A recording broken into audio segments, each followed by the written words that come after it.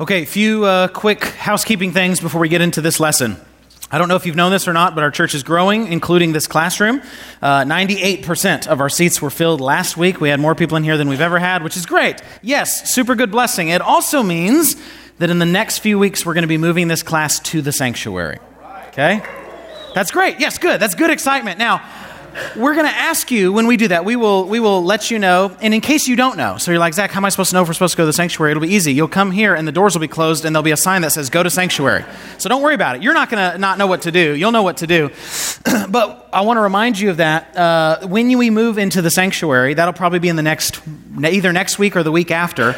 Please sit up front. One of the things we really like about this room is that it's close and we can make jokes. We're kind of we can bounce ideas off each other and be a family. So please sit close when we do that, but we will be moving to the sanctuary for this class over the next 1 to 2 weeks just because we're outgrowing our space in here and we can't add very many more rows in here. So let's talk about what we are getting into today, which are some traditional proofs for the existence of God. That's what we're going to be talking about this week and next week.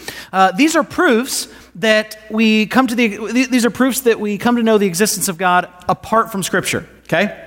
It's very easy to prove the existence of God to somebody who already believes in the Bible. You just open it, right? But these proofs are for those who don't accept that God exists from Scripture. And so there are 4 of them that we're going to be going over. Today we're going to be going over what is called the teleological and the moral argument for God's existence.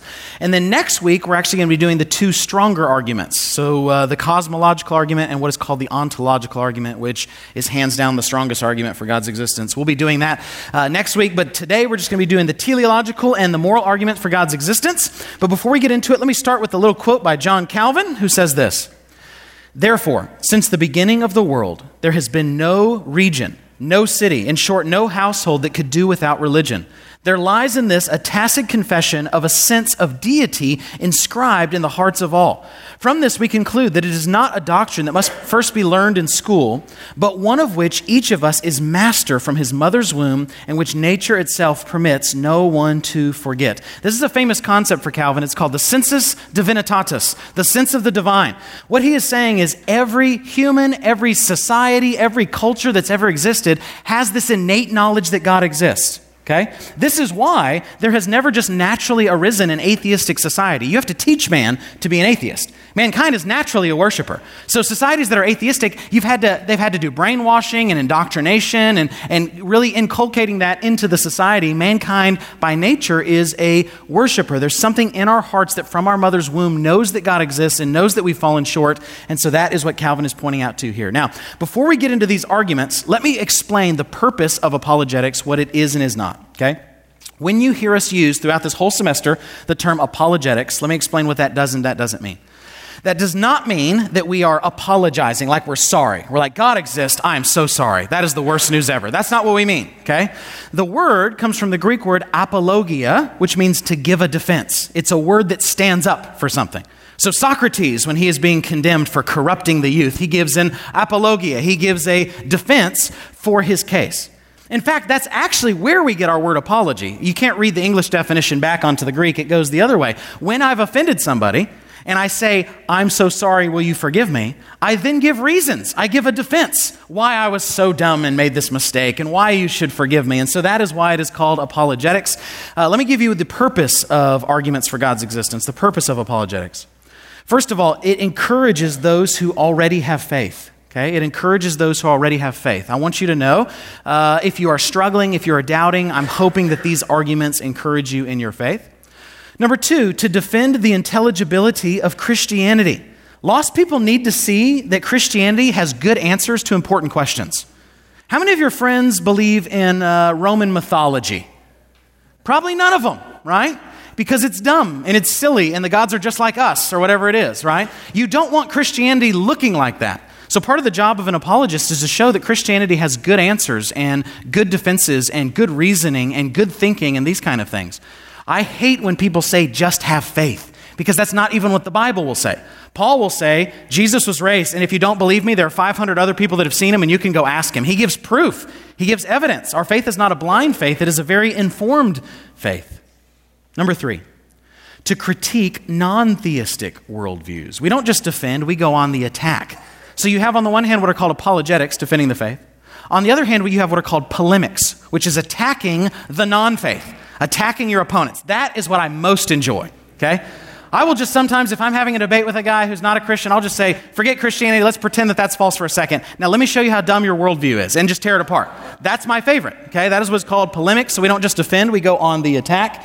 And then number 4, you need to understand this. It is not actually to convert the most hardened atheist, okay? Did anybody in here really come to faith because of the teleological argument?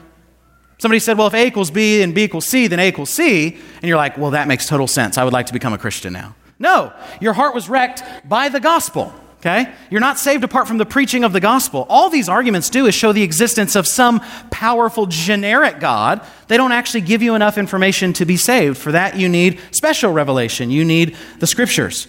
Or to quote one professor I had, the purpose of apologetics is not to change the heart, but to shut the mouth, okay?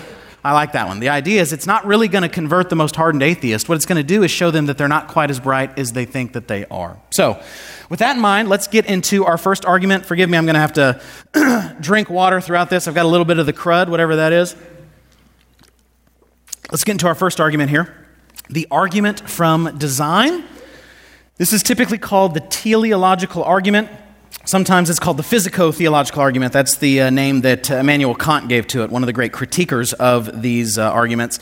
The reason it's called the teleological argument comes from this Greek word telos, okay? Telos means end, goal, or purpose. So when we talk about an argument from design, we're talking about how we look around the world and see that things were created with design. They were created with an end. They were created with a purpose. And in fact, when we later on in the semester, when we give a critique of atheism, one of the things we'll talk about is atheism has no way to understand teleology. It has no way to understand purpose. So the atheist will say, yeah, God doesn't exist, but what we're trying to do is pass on our genes. And you say, wait a second, so there's a goal, there's an end, there's a purpose? Well, that assumes design, that assumes intelligence.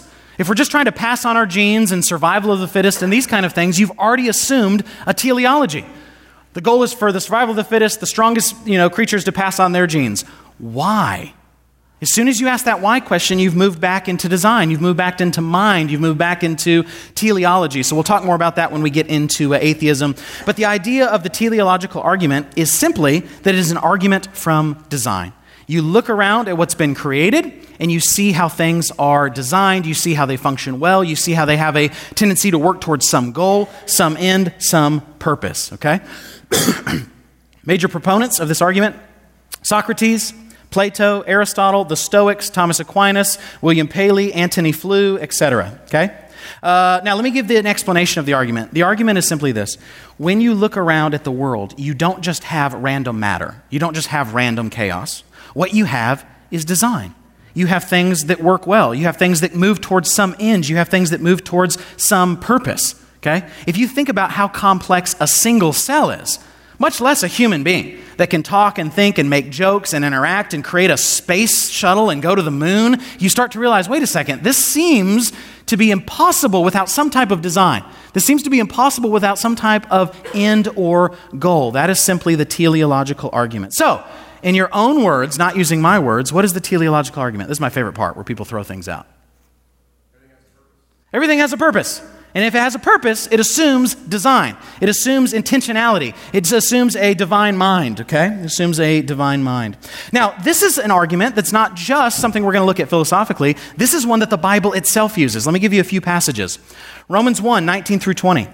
For what can be known about God is plain to them, because God has shown it to them. For his invisible attributes, namely his eternal power and divine nature, have been clearly perceived ever since the creation of the world in the things that have been made, so they are without excuse. Okay?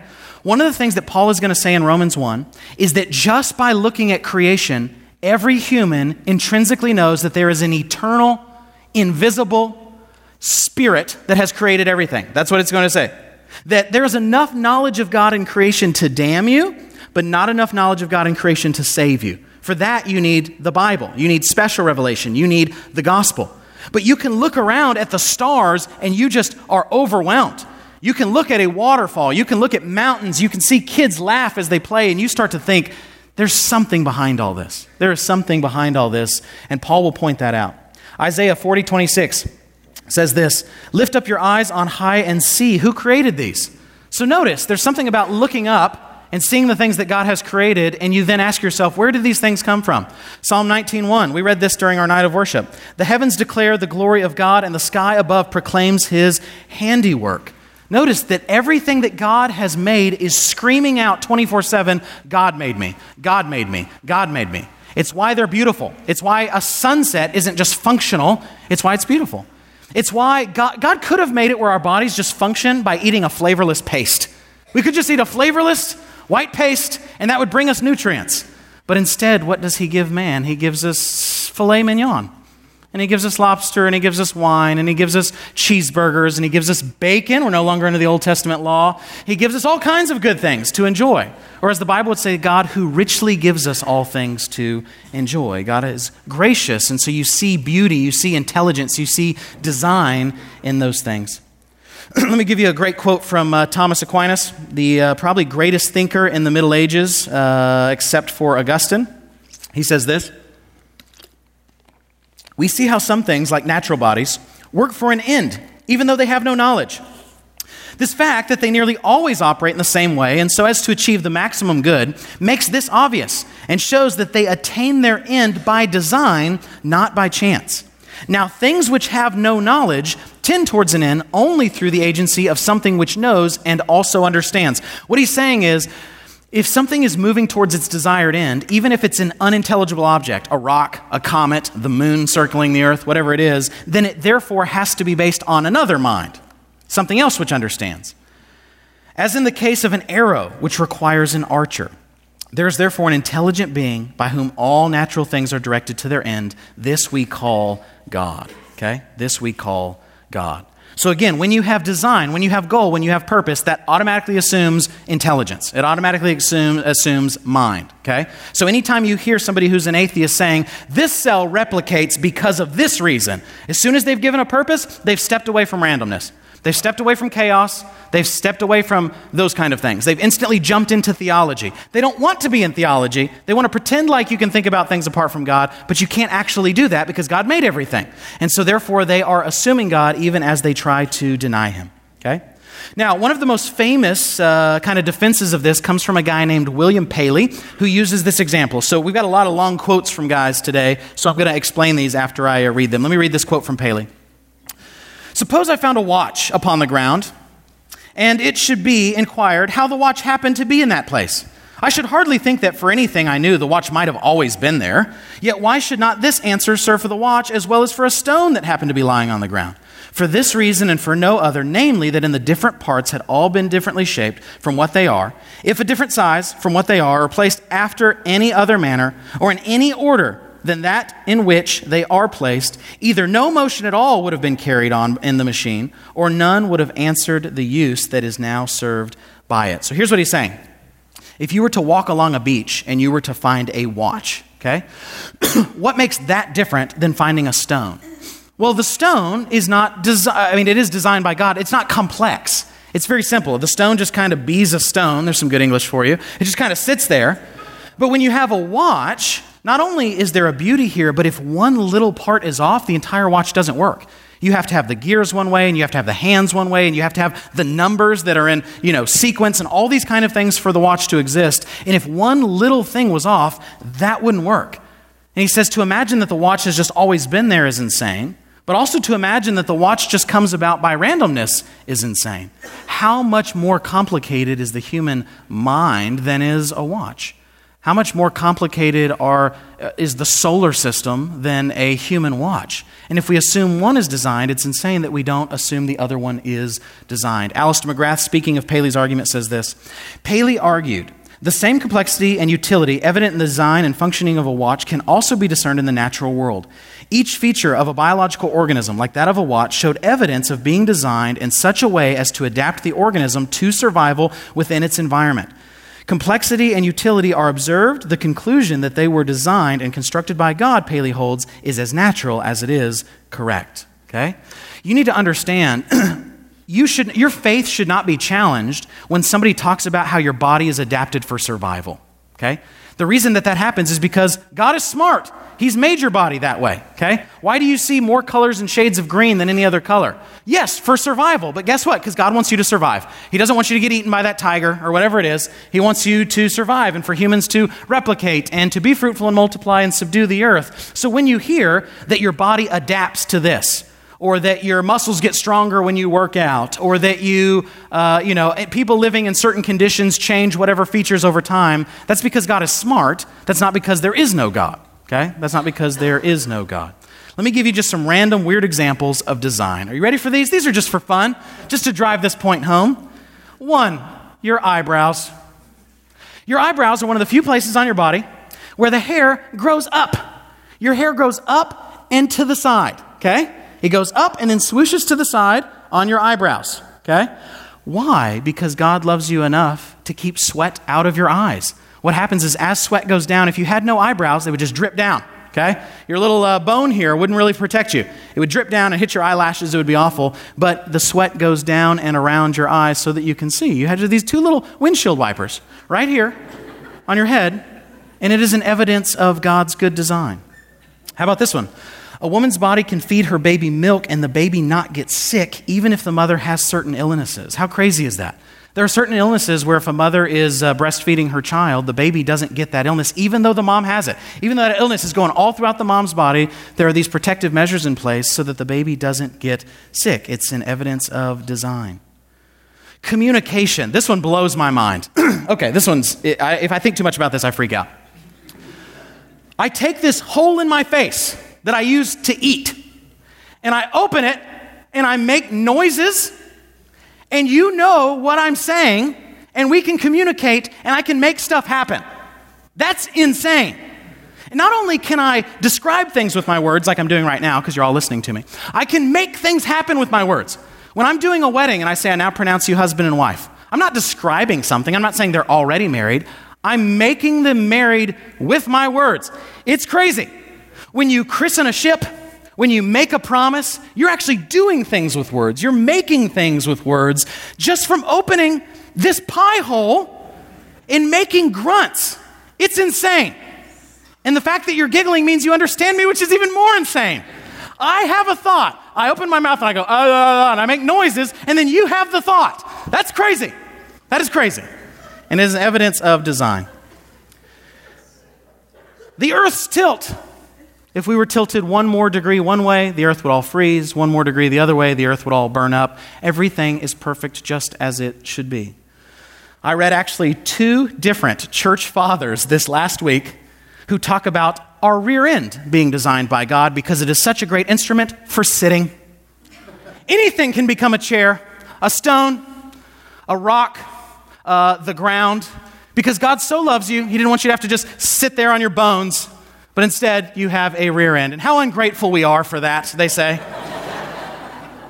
Those are the early church fathers. They're really big into making sure everything is focused on the glory of God.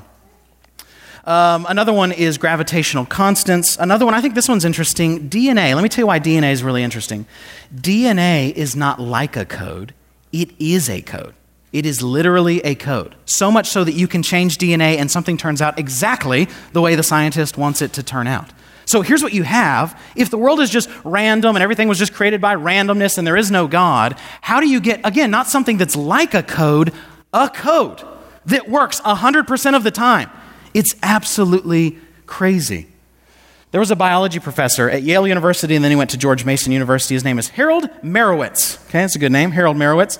And he put out a publication that was very controversial, and it's very technical, so we're not going to read it all. It's very scientific. He is a mathematician and a biologist. And what he was trying to do is he was trying to calculate the probability that one tiny living organism could come about by random process. Okay, that's it. Not something complex like an elephant, but one random tiny living being could come into existence from just random processes. And so he set up this big experiment and did all these kind of things. And what he published was that the chance of that happening was 10 to the 340 millionth power. If you don't know what that means, that's 1 chance in 10 with 340 million zeros after it. Not 1 in 340 million. 1 in 34 with, or 1 in 10 with 340 million zeros after it. Now, if I said this to you, if I said, okay, let's take a little wager. I've got a huge jar of rocks here, okay? And there are 10 with 340 million zeros after it of these are black rocks, and there's one white rock somewhere in there. You get to close your eyes and you get to grab one. Would you take that bet? Okay? That is the bet you are taking if you are saying that everything has come about by random process, by random mutation without design. Okay? You can Google his name later if you want to read more about that experiment. Now, you might say, Zach, this is so clear. I mean, obviously things are designed. Obviously they have teleology. They have purpose. How can people not see that God exists? Well, let me give you some critiques of the argument. We here at Parkway don't want to give you softballs that some, undergraduate philosophy professor can shoot down. We want you to actually see what the critiques are against this argument. Let me give you a few. Number one, there are parts of the world that don't look designed. How about cancer, when your body reproduces cells to attack itself? That doesn't seem very designed. Or when animals rape other animals. That doesn't seem very designed, and these kind of things. There's a lot of things you could look around and say, if we're just simply going Romans 1, we're just simply looking at the world that God has made, some of it looks designed, but some of it looks really poorly designed. David Hume, the brilliant philosopher who was what I call a happy atheist. He was very congenial, liked to play around and play jokes, but also was one of the most aggressive critiquers of Christianity, thought that you can only infer a God as great as the messed up world that you observe. So he said, yeah, God might exist, but if so, he's only as good of a creator as tapeworms or as a mosquito or something like this that seems to be a problem for humanity, seems to be something that doesn't look designed. Next, this is a good argument. That doesn't mean that there's a God who designed the world. It just means that it looks designed. Do you understand the difference there? All we observe is something that looks designed. We're the ones making a leap when we say, therefore, someone designed it. Okay? And so here's what Hume would say. The curious adapting of means to ends throughout all nature resembles exactly, though it much exceeds, the productions of human contrivance, of human designs, thought, wisdom, and intelligence. Since therefore the effects resemble each other, we are led to infer by all the rules of analogy that the causes also resemble, and that the author of nature is somewhat similar to the mind of man, though possessed of much larger faculties, proportioned to the grandeur of the work which he has executed. By this argument a posteriori, that means after experience, and by this argument alone do we prove at once the existence of a deity and his similarity to human mind and intelligence. Here's what Hume is saying. We look at something that seems designed like Paley's watch, and then we say, well, we know that we design watches as humans, so then when we look at the universe, we say, well, there must be like a really big mind that designed that. And he says, you're making a leap there. All you have is we know of things we design, and we assume a creator. And therefore, because there seems to be some areas in the world that look designed, though a lot of them don't, we then jump to the conclusion of a big creator. And he says that is a logical fallacy. Okay? Number 3, we don't have anything we know is designed to compare it to. The universe is not like a watch. Okay? So if I have a watch and I want to know if this is designed, I can take something else humans have made that is designed. Give me an example. A radio. Excellent. You could have named so many things. A radio is perfect. I can say the radio has little gears and the watch has little gears. The radio has a battery and the watch has a little battery, whatever. And I can say these both look designed. What can I compare the universe to? I don't have another universe that I'm looking at that I know is created by God so that I can compare this one to so that I know that God created it. Okay? That I know that God created it. 4th critique. How do we know that there are not several gods who made the universe? Or how do we know the Creator has the properties of the God of the Bible? Okay? So what people will say is, okay, let's say that there is some being that created the universe. Does that mean he is the infinite, bodiless, Trinitarian, all-powerful, all-knowing God of the Bible? Who the second person of the Trinity comes down and takes on humanity? Who dies for our sins? And that by faith in him alone we can be saved? I don't see any of that in creation. All I see is maybe there's a powerful being, may not even be a personal being. They're just this unmoved mover, this first cause that caused everything, and that's all that I get to in the argument. Voltaire said, from this sole argument, meaning the teleological argument, I cannot conclude anything further than it is probable that an intelligent and superior being has skillfully prepared and fashioned the matter. I cannot conclude from that alone that this being has made matter out of nothing, as the Bible teaches, and that he is infinite in every sense. So he's saying, I'll grant you your argument. There could be a being that started everything. But I can't leap from that to say this being's infinite, like the God of the Bible, and this being created that matter ex nihilo, out of nothing, or something like that. That's all I can jump to in the argument. Number 5, how do we know that there are not other universes that are not designed? Okay? So again, you can use the word universe in different ways. One, you can just you can use it to mean everything that's created. Okay? There's God, Father, Son, and Spirit, and then there's the universe. There's everything that's created. The other way you can use the term universe is to talk about universes, plural, okay? Other galaxies and solar systems and things like that we don't even know about. So how do we know? Maybe this one's designed, but maybe there are other ones that are not designed, and so God wouldn't then be sovereign over all. He might be sovereign over this one tiny universe, but maybe that's just 1 in a billion, and so how do we know that those are not undesigned? Okay? Number 6, this one's a tough one. Are you really saying that God made blood-sucking mosquitoes, tapeworms, and everything that has only ever preyed on other creatures, germs, etc.? You realize your body is not just one living organism, you. You realize there's like millions and billions of little living organisms inside of you, okay? So as we go back in fossil records, there are some creatures that it appears have only ever preyed on other creatures. Not to mention germs and E. coli and the little fingery things in your intestines that eat up all your food and all that kind of stuff, okay? So what we like to think as Christians is, okay, God just made mosquitoes and they just ate fruit or something. And then when the fall happened, they just all of a sudden started sucking blood. But we don't have any actual evidence of that. All the old mosquitoes we have, they're designed to suck blood. What do we do with those kind of things, okay? Further thoughts. Let me give a few responses to some of these. But again, I don't want to give you the responses to all of these because I want to challenge you. I want you to wrestle. I don't want you to parrot me and say, well, Pastor Zach said this, and so therefore that's... I want you to wrestle with these things. I want you to have an informed faith. I want you to go through the whole process of living, dying, and being damned to realize who God is and what he has given you in Christ. That's what I want you to do. As Luther would say, it's not studying books that makes a theologian, it's living, dying, and being damned. You've got to go through the wrestle. You've got to go through the process. You have to question your faith, and you have to know that if you're wrong, you're possibly condemned, okay? If you're following the wrong God. And then beyond that, if God doesn't exist, then your life is meaningless. Your life is meaningless. Murder's not bad, whatever it is. So let me give you a few thoughts on some of these, and the rest of them you can wrestle with in your community group. How about that? The bad things we see in the world are due to sin. This is really important that you understand this. So when the atheist says, well, if God created everything good, why do animals consume other animals? And why does a monkey throw its baby down from the trees and kill it? And why do we see homosexuality even with other animals in nature and these kind of things? Here's the answer. Because what's natural today is not natural. Everything today is after Genesis 3. God created the world with perfect design and order. It is good. It's very good. And because sin has corrupted everything, that's why things are broken. Okay? So to see gay penguins doesn't mean that homosexuality is okay. What it means is humanity's sin has so affected creation, which we were supposed to shepherd, that our sin has even affected the created order. As Paul would say, the ground bears, or as Genesis would say, the ground bears thorns and thistles. Paul would say all creation groans, waiting to be redeemed. Okay? And so you need to understand, this is really important. When somebody tries to point out something that doesn't look designed, we need to realize it might not look designed now, but you would have to make an argument that it wasn't designed Genesis 1 and 2.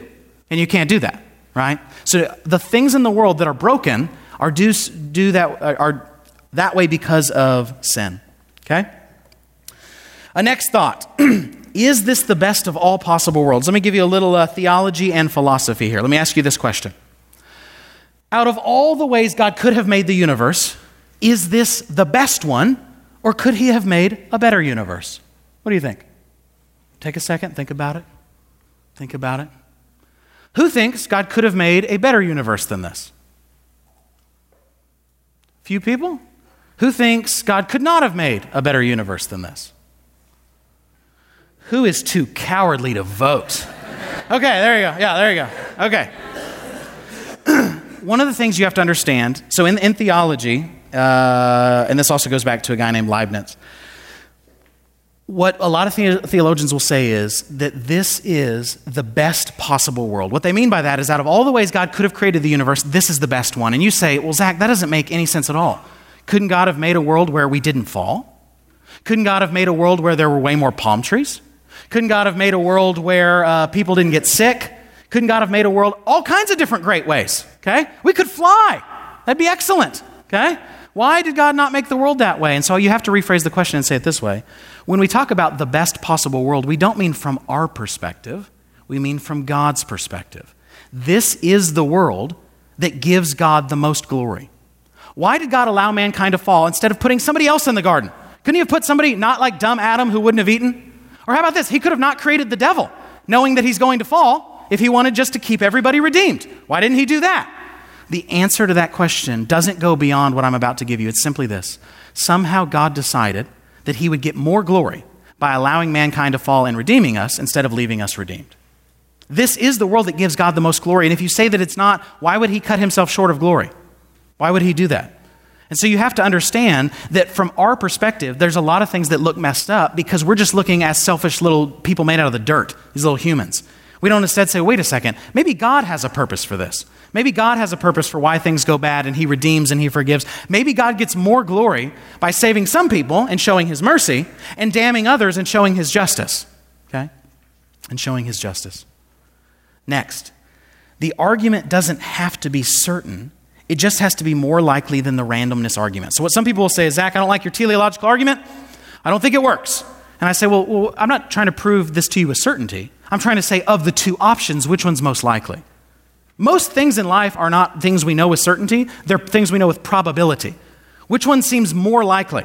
That because there's design in the universe, there's a designer. Which one seems 51% more likely than not? Or that everything out of randomness moved itself with randomness and created all this complexity in design? And I would say the first one seems more probable. Fred Hoyle, an English astronomer, says this.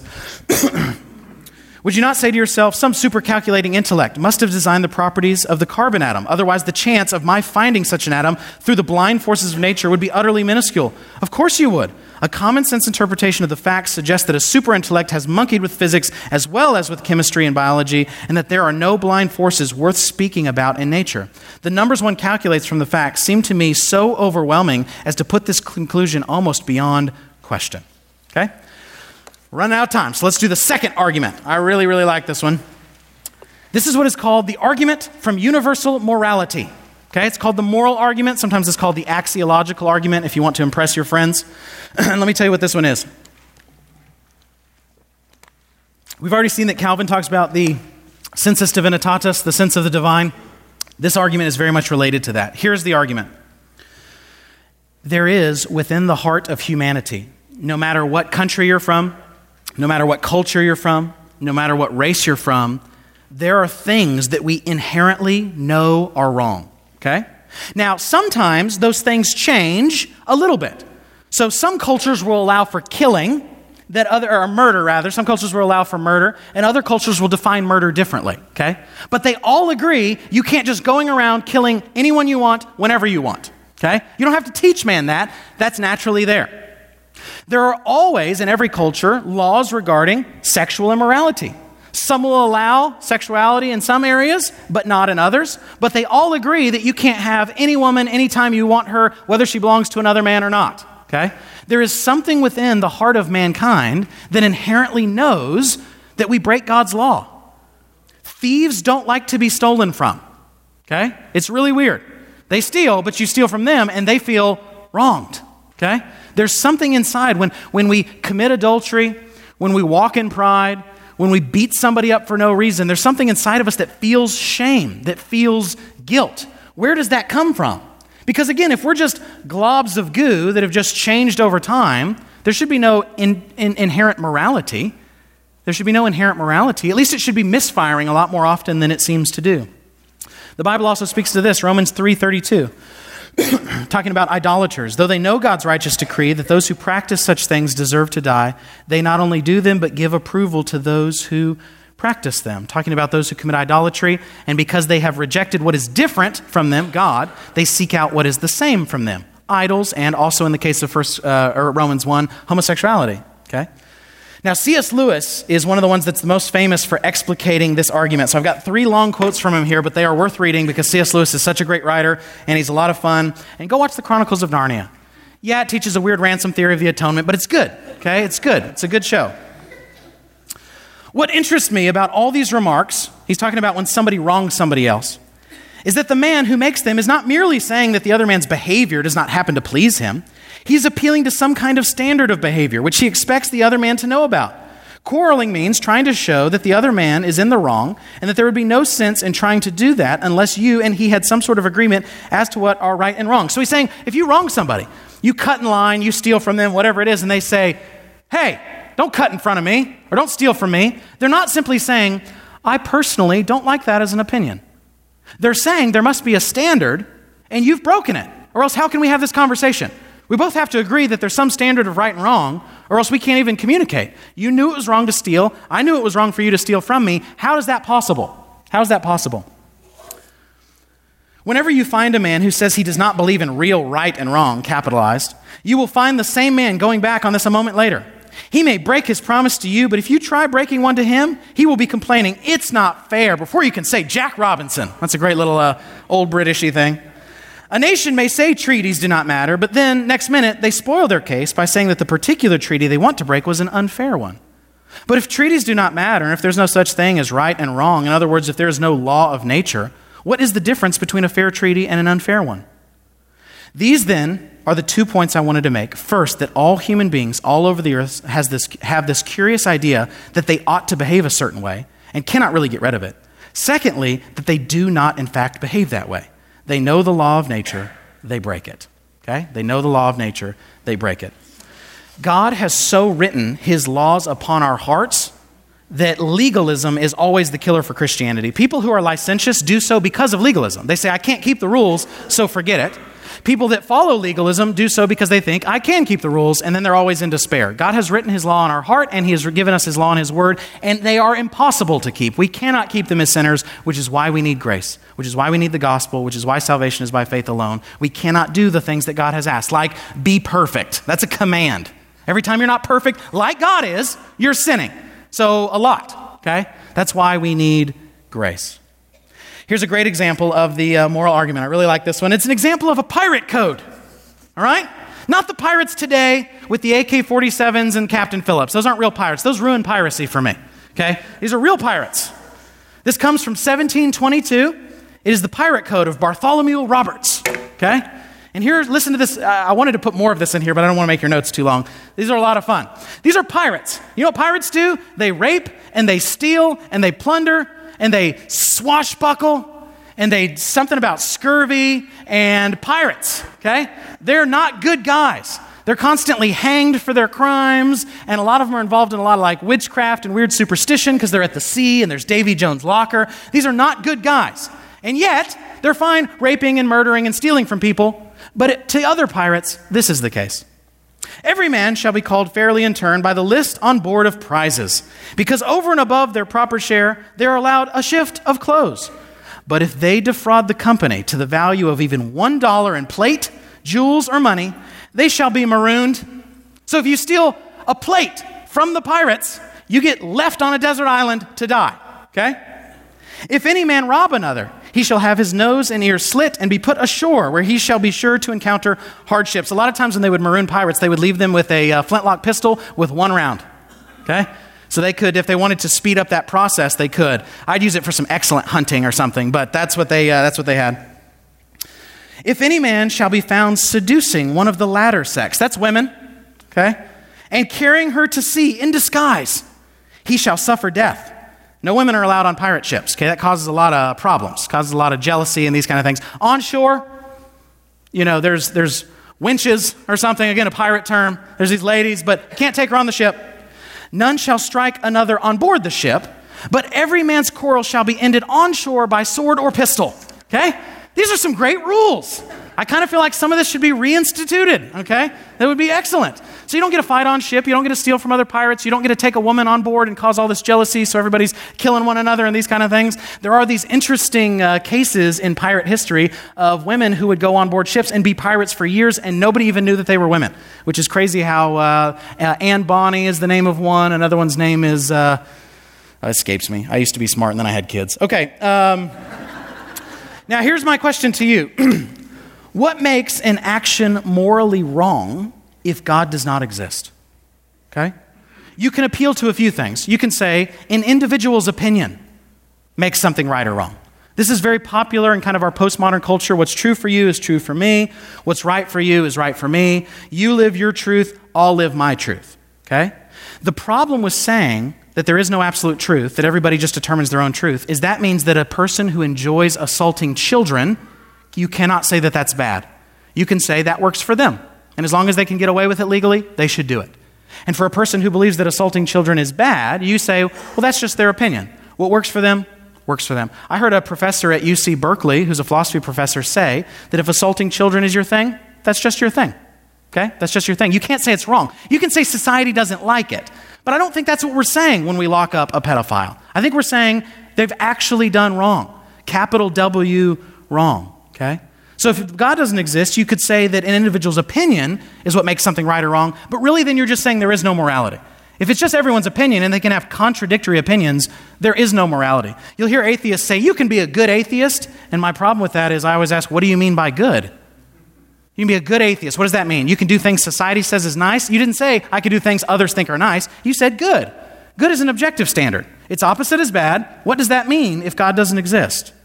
You could say what makes an action morally wrong is a society's opinion. If I can get a bunch of people to think something is good or bad, then that is our standard of right and wrong. That's really what most people say when they talk about right or wrong. They talk about how culture changes, and so today we accept things we used to not accept, etc. What's the problem with that view? Well, it's just the individual view blown up.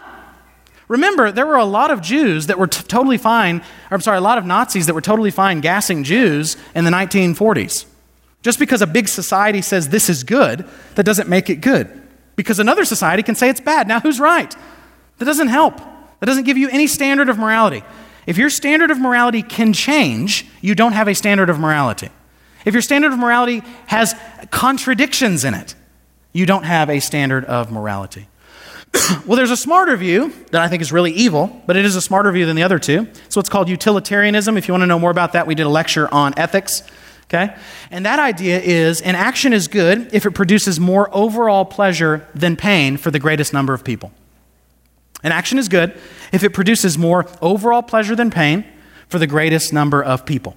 What this view is trying to do is find something objective on which to base ethics. Here's a huge problem with that view. You ready? If a bunch of people get a lot of pleasure out of having a child assaulted, in that view, then it's okay. Okay? That's a pretty big problem with that ethical system. We don't have time to tear apart utilitarianism. Basically, it's the devil. But you can go learn about it on that other lecture. Okay? Let me give you some critiques of the moral argument. Number one, it doesn't mean that an action is moral just because everyone does it, or immoral just because people say you shouldn't do it. Okay? So what they'll say is just because societies agree that you shouldn't murder people, all you've proved is that societies agree that you shouldn't murder people. You've not proved that it's actually bad, that it's actually wrong. Okay? A lot of societies allow sexual immorality to some degree throughout world history. We wouldn't say that's good as Christians. Number two, you cannot confuse an is and an ought. This is what is known as Hume's guillotine. Let me explain what this is. All we see is something happening, the is. We don't see whether or not it should have happened, the ought. So when I see somebody kill somebody else, the only thing I can claim objectively is this person killed this person. I cannot jump to the conclusion that they should or should not have done that. As soon as I've done that, I've moved away from the facts and I've started reading an opinion on what should and shouldn't happen, an ought, onto what I've observed, which is just an is. Okay? So what Hume would say is you see people do things, you don't see whether or not they should or shouldn't do things. How could you see that? That's not empirical. That's something that you read onto the situation with your presuppositions. It's not something that you actually get from the situation. What about this one? What about crazy people who think really evil things are good? Okay? If there is this standard of morality that's in the heart of all men, how come some men seem to not have that standard of morality? Now, C.S. Lewis's response to that is that his rule is not exceptionless. He's saying on the whole, humanity realizes there is something wrong with us.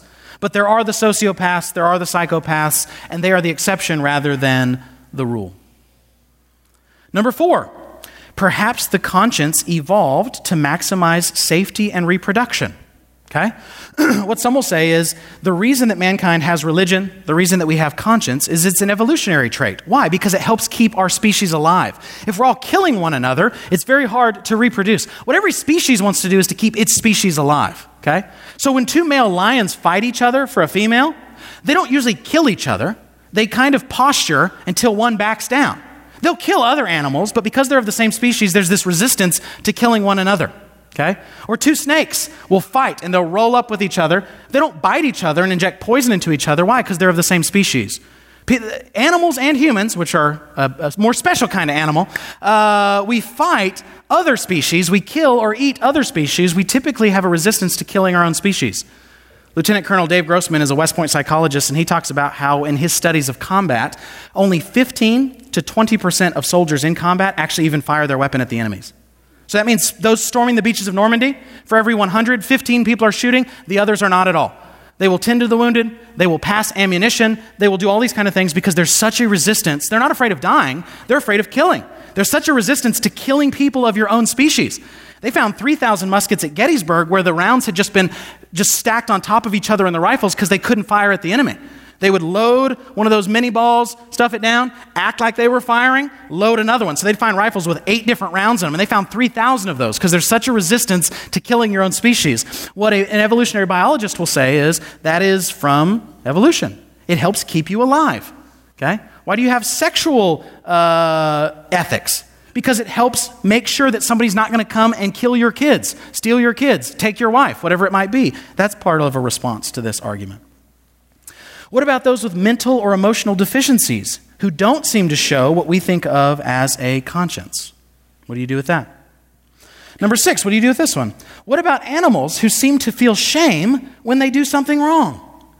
If God has placed his law in the heart of humans, when your dog goes to the bathroom on your floor and you say, "Bad dog," why does that dog kind of whimper and look like it has shame? It looks sad. They've done studies with monkeys where a monkey will kill another monkey just randomly, and then that monkey becomes depressed and withdraws from the group. And where does that come from if conscience is something that God has given to humans? What about issues, I think this is a good argument, what about issues that are not as clear as murder, like coveting, contraception, or lying in wartime? So what they'll say is, okay, Zach, I'm fine saying that humans agree we shouldn't just murder people randomly, and most humans would agree that we shouldn't just sleep with whoever we want. But what about issues that are debated? What about in vitro fertilization? What about homosexuality? What about these kind of things that our culture fights each other on? What do we do when entire cultures all across the world disagree on one of these issues? That doesn't seem to be very implanted in the heart of man. That seems to be contrived socially.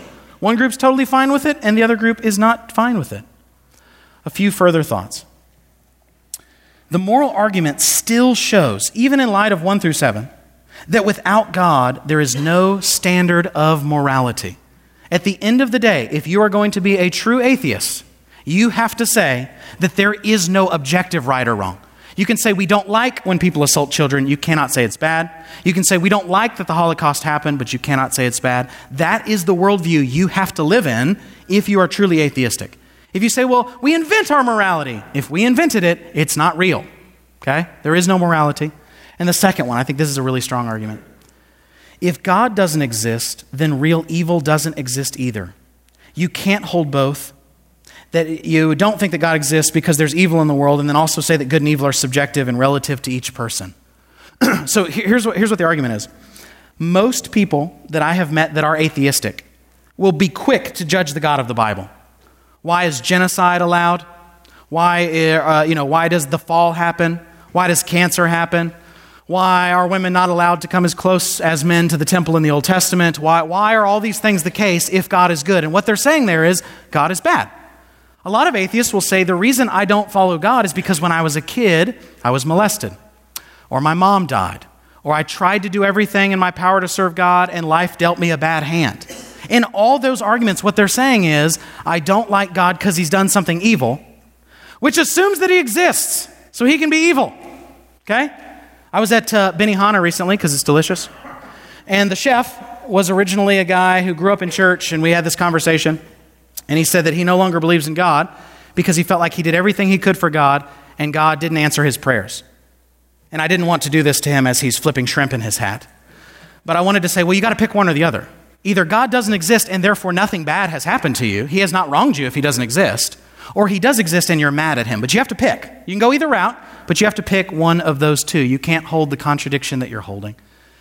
In the words of the early church leader Boethius, By the way, Boethius is a major player. The most read book in the Middle Ages, outside of the Bible, is The Consolation of Philosophy by Boethius. Okay? Most read book in the Middle Ages, outside of the Bible. He says this: we cannot raise the question, how can there be evil if God exists, without raising the second, how can there be good if he exists not? Okay? If you want to say there can't be a God because there's evil in the world, well, then you also have to say there has to be a God because there's also good in the world. You end up contradicting yourself. Let me pray for us, and Jeffrey's going to come on up. We'll do a little Q&A. Let's pray. Almighty God, we confess that you are great, that you are holy, that you are eternal, that you are wholly other, that you have always existed from everlasting to everlasting. You are God, and yet you've made us out of the dirt to worship you, and we confess that we are not your equal. We thank you that you care for us. We thank you for these arguments. I pray that our faith might be strengthened. I pray for those in here who are doubting, like I am, all the time. I pray that they would be encouraged, that Christianity is a safe place to wrestle.